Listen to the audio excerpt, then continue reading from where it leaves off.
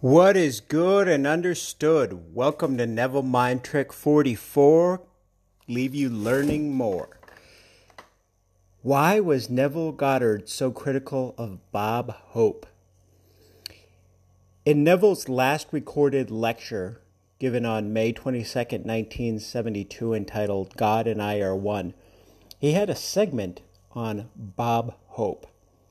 If you don't know who Bob Hope is, he was an actor, comedian, also listed as an athlete. He was an amateur boxer for 4 matches, and then towards the end of his life, he played a lot of golf, did a lot of charity events. He was more well known for an actor, comedian, vaudeville actor and comedian, and did a lot of charity and a USO, like for veterans and active military.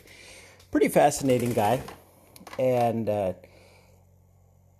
Neville starts a segment on Bob Hope by saying that most actors of the day, and this was everyone, he wasn't just singling out Hope, was making between $1 to $2 million a year, but they probably couldn't pass a college examination for entrance into college. So he said Bob Hope was included in that he didn't think could pass an entrance examination into college. Said that Bob Hope couldn't write his own material, that he had somebody else write it for him.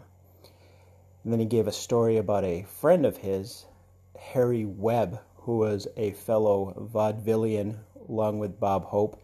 Harry Webb was born in 1892 or 1896. I guess they didn't keep good records back then, and broke into silent film in the 1920s and passed away in 1959. Neville mentioned that his friend Harry Webb was gone from this world when he gave the lecture in 72, so I think this is a Harry Webb he spoke of. But Harry Webb would give Bob Hope an interest-free loan every week.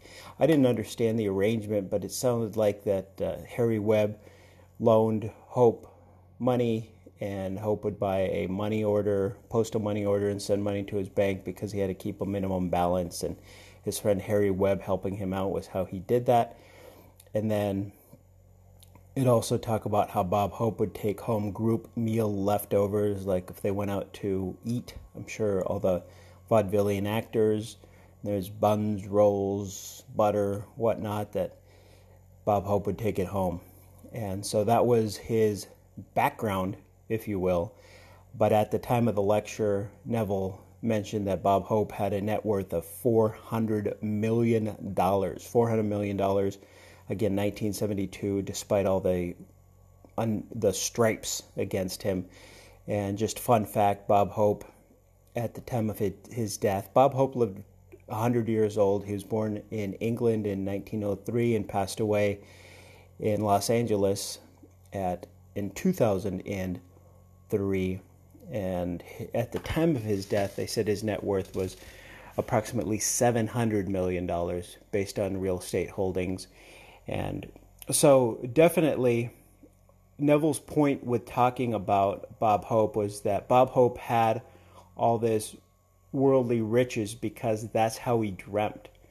Then basically saying that we all come from above, we're all God, our own wonderful human imagination, and can have the same or more.